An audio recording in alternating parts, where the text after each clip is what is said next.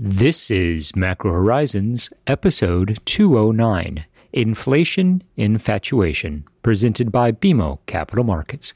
I'm your host, Ian Lingen, here with Ben Jeffrey to bring you our thoughts from the trading desk for the upcoming week of February 13th. And with Valentine's Day on Tuesday, you're welcome for the reminder, we'll recall the sage wisdom of one of Tom Hanks' most beloved characters. CPI is like a box of chocolates. You never know what you're going to get.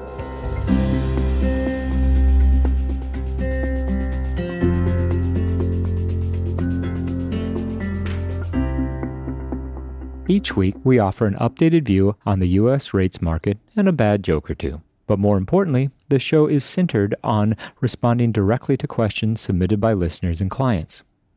We also end each show with our musings on the week ahead.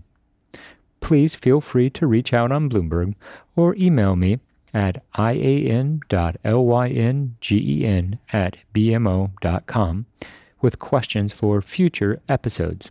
We value your input and hope to keep the show as interactive as possible. So that being said, let's get started. In the week just past, the Treasury market had primarily two influences of relevance. First was the February refunding.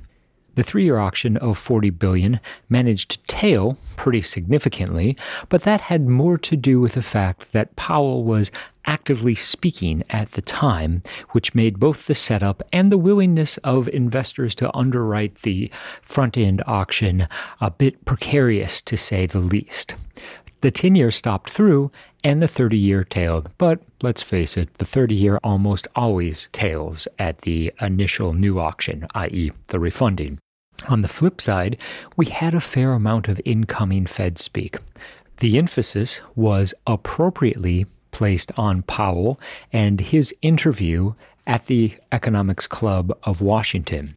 The biggest takeaway was that Powell stuck to the messaging from the post-FOMC press conference, specifically that there are disinflationary pressures that are becoming evident.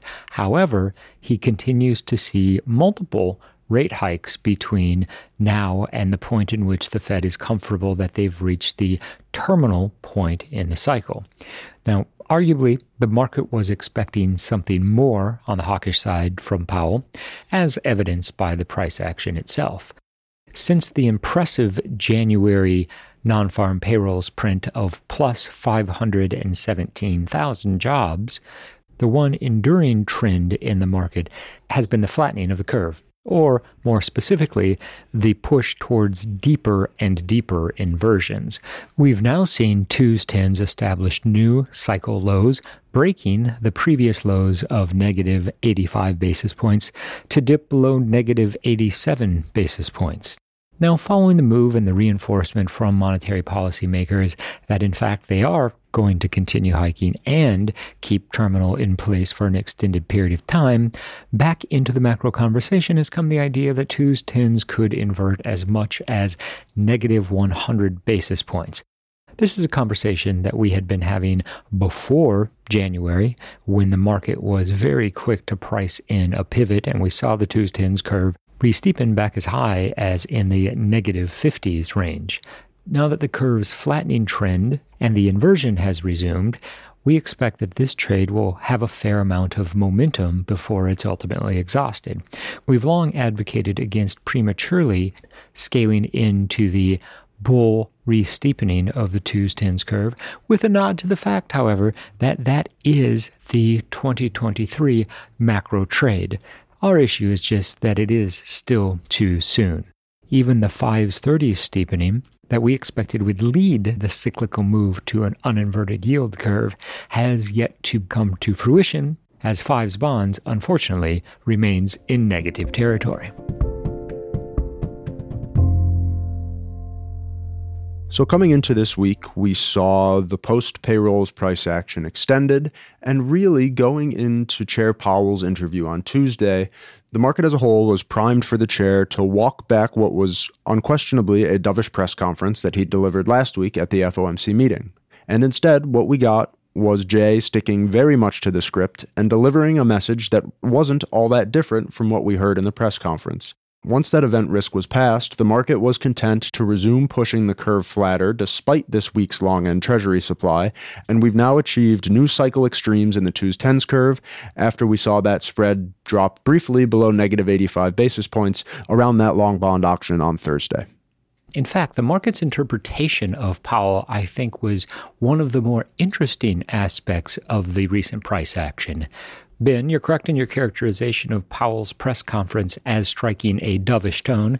After all, the number of times in which he mentioned the word disinflationary pressures was notable. However, the market was more than happy to take any indication that Powell might be close to a pivot and run with it. And that's what we saw in the price action that followed the Fed. Of course, this was all reversed in the wake of non-farm payrolls, and the extension of the price action ahead of Powell's interview was effectively the market repricing to what the Fed has been signaling the entire time, which is that the Fed intends to get the upper bound of the policy rate to 5.25 by the end of this cycle. Now, that assumes 2 additional 25 basis point rate hikes, one at the March meeting, followed by a move in May. What this week's price action also revealed was that investors, and perhaps even the Fed, are open to the prospects for another 25 basis point move in June. That would put the upper bound at 550 for Fed funds. Now, we came into the intermediate period between the February and March meetings anticipating that the 4 major data releases would dictate whether or not we got a May hike. Specifically, we have 2 CPI reports and 2 non-farm payroll releases.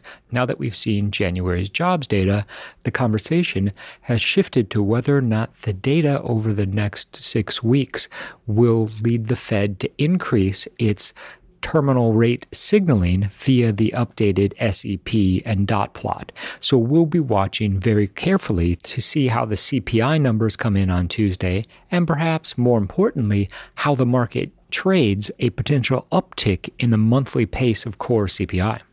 And the late week price action, specifically the flattening of the curve that we touched on, speaks to some anxiety that maybe the moderation which the market is looking for in inflation is not necessarily a foregone conclusion. Not to say that over the next several quarters, the path of core inflation isn't going to be lower, but rather that it may not be a straight shot, and there could be some components of CPI that remain stubbornly high. Obviously, housing comes to mind in this context, but the fact that the jobs report, and this is something that you touched on, Ian, has now shifted the Fed narrative to a question of a final hike in March or May, to the uncertainty now being the final hike in May or June, means that anything firmer on the inflation front that's revealed on Tuesday would certainly advocate for greater conviction around a 550 terminal, and that would translate to this cycle's final hike being 25 basis points in June. And let's not forget, beyond terminal that's priced in the middle part of this summer, we still have a probability, smaller probability to be sure, but nonetheless a chance of rate cuts in the second half of this year, which, given the strength of the labor market in January, combined with what's still going to be a very hot CPI read, even if it does come in below expectations, means there's little impetus for Powell to quickly about-face and begin undoing policy tightening so soon after reaching terminal, whenever that may be. And to your point, Ben, the Fed has done a very good job of signaling their intention to keep policy at terminal once it's reached throughout 2023, suggesting that the first rate cuts won't come until next year. The market, on the other hand, has been more than content to price in 50 basis points of rate cuts before the non-farm payrolls print, and now we still have more than a quarter point of easing assumed by the market. We'll caution against interpreting the 25 basis points of easing seen in the Fed funds futures market as a 100% probability that the Fed is going to cut by a quarter point. Instead, we're content with the interpretation that it's either a 25% probability that they'll need to ease by 100 basis points or a 12.5% probability that they need to cut by 200 basis points by year end. Now, in the latter scenario, that would clearly imply a much more significant economic downturn and a Fed that was forced into action long before they currently anticipate. Returning quickly to some of the key subcomponents within the inflation series that we'll be watching this week, there's been a lot of chatter among market participants around the surveys of used auto prices. January showed a remarkable jump in auto prices in the Manheim survey, which contributed to higher forecasts for core CPI. Now, as we approach the event, it's notable that the estimate for core CPI is up 0.4%, and there is a decided collective bias on the part of market participants to anticipate an even higher print. So that suggests that the pain trade is a disappointing core number, which would presumably lead to a reversal of some of the deeper inversion numbers that we've seen. And not only in the shape of the curve, but outright duration as well. We've seen a very impressive backup in 10-year yields from that 333 level, the 200-day moving average, that we saw challenged immediately in the wake of the Fed. And now that 10s have backed up significantly above 350 and back to within striking distance of 370, it was very telling to see the strength of the auction on Wednesday. Yes, we saw threes tail by an impressive amount on Tuesday, but that was while Powell was being interviewed, so there's a meaningful caveat there. And instead, we'll argue that the 10-year refunding result on Wednesday shows that while, sure, maybe 333 is a bit rich for 10s, there's going to be significant buying interest that emerges between 375 and 4%, especially if there's room for terminal estimates to move higher and for an even more restrictive policy stance to flow through to the real economy. That's going to benefit the long end of the curve as a risk-free rate anywhere north above 350, if in fact the global economy is heading into a fairly bleak recession, seems like a good buying opportunity. Revisiting the auction performance for a moment, January was characterized by very strong underwriting for all of the coupon auctions, with every single benchmark stopping through significantly in many cases. Now, this was associated with an increase in overseas demand and allocations at auction, as we saw via some of the Treasury Department's data. And we even saw within the MOF data that Japanese investors were once again back engaged in buying treasuries. The net buying was an impressive $8.6 billion. Now, this doesn't necessarily translate one for one into treasury flows per se, but our operating assumption is that the vast majority of the buying out of Japan was, in fact, in U.S. treasuries. Fast forward to the first week of February, and what we saw were two tailed auctions. Threes tailed and been, as you pointed out, that was probably more a function of the fact that Powell was speaking precisely at the time of the setup and the auction itself. So I'm comfortable dismissing that as a one-off. 10 stopped through with the lowest dealer allocation on record, suggesting that end users were very interested in owning the new benchmark of all benchmarks. And then the 30-year tailed. But the 30-year almost always tails at new issue. So in keeping with the theme of ongoing demand for treasuries at auction, we're comfortable setting aside this week as a bit of an anomaly, and we'll watch the auctions later in February for a cleaner read on the indication of buying demand for treasuries at auction. And it was the terminal discussion that probably rightfully dominated the bulk of this week's discussion, but there was also something Powell mentioned on the balance sheet in his interview. Remember, while the Fed is raising rates, the Fed is also continuing to run down its treasury holdings to the tune of $60 billion a month. What Powell said specifically was that he sees the process continuing to run for years, not months, and that means that despite concerns about reserve scarcity, it's the Fed's opinion that reserves remain nothing if not ample, and they don't see any near-term risk of the balance sheet rundown triggering the volatility like what we saw in September 2019, the last time we saw the QT process rolling on. I think it's important in this context to note that there are different facilities in place now versus 2019, specifically the Standing Repo Facility and RRP. The introduction of these two programs has, for all intents and purposes, made it much easier for the Fed to control the wind down of the balance sheet without risking what might appear to be an episode of reserve scarcity circa September 2019. So in terms of sequencing, once we do reach terminal, whether that's 525, 550, 575, even as the Fed shifts to an on-hold bias, there still will be the tightening impulse of the balance sheet rundown to consider. So while yes, policy rates will be stagnant, and as we've said many times, we expect the Fed will try to hold them in restrictive territory for longer this cycle than is typical, While we do have that longer period on hold, the balance sheet is also going to be shrinking, and that's going to remove liquidity from the system, with tightening implications for financial conditions. Now, eventually, as happened the last time around, there will come a point when the real economy's performance has eroded enough that the Fed will start to slow the QT process and then ultimately stop it, which will be the first dovish signal to look out for as the uncertainty around rate cut timing continues to pick up steam. Ben, your observation regarding financial conditions is spot on, and I'll argue that the market viewed Powell's interview as a lost opportunity as it relates to the potential for the Fed to push back against the unwarranted easing of financial conditions as equity markets continue to trade reasonably well overall. It's that dynamic and the feedback loop between equities, equity volatility, and overall financial conditions that we expect will define the first and second quarter of 2023, and if anything, only embolden the Fed further to retain a restrictive policy stance for much longer than the market anticipates. And on the topic of financial conditions, Ian, what'd you get me for Valentine's Day? Ben, we all know it's a very challenging macro environment. And I think that we should think of financial conditions as more of a state of being as opposed to a hard number. In the week ahead, the marquee data release will be Tuesday's CPI report for January. The headline is expected to see an increase of 0.5% month over month, while the core is seen increasing 0.4%.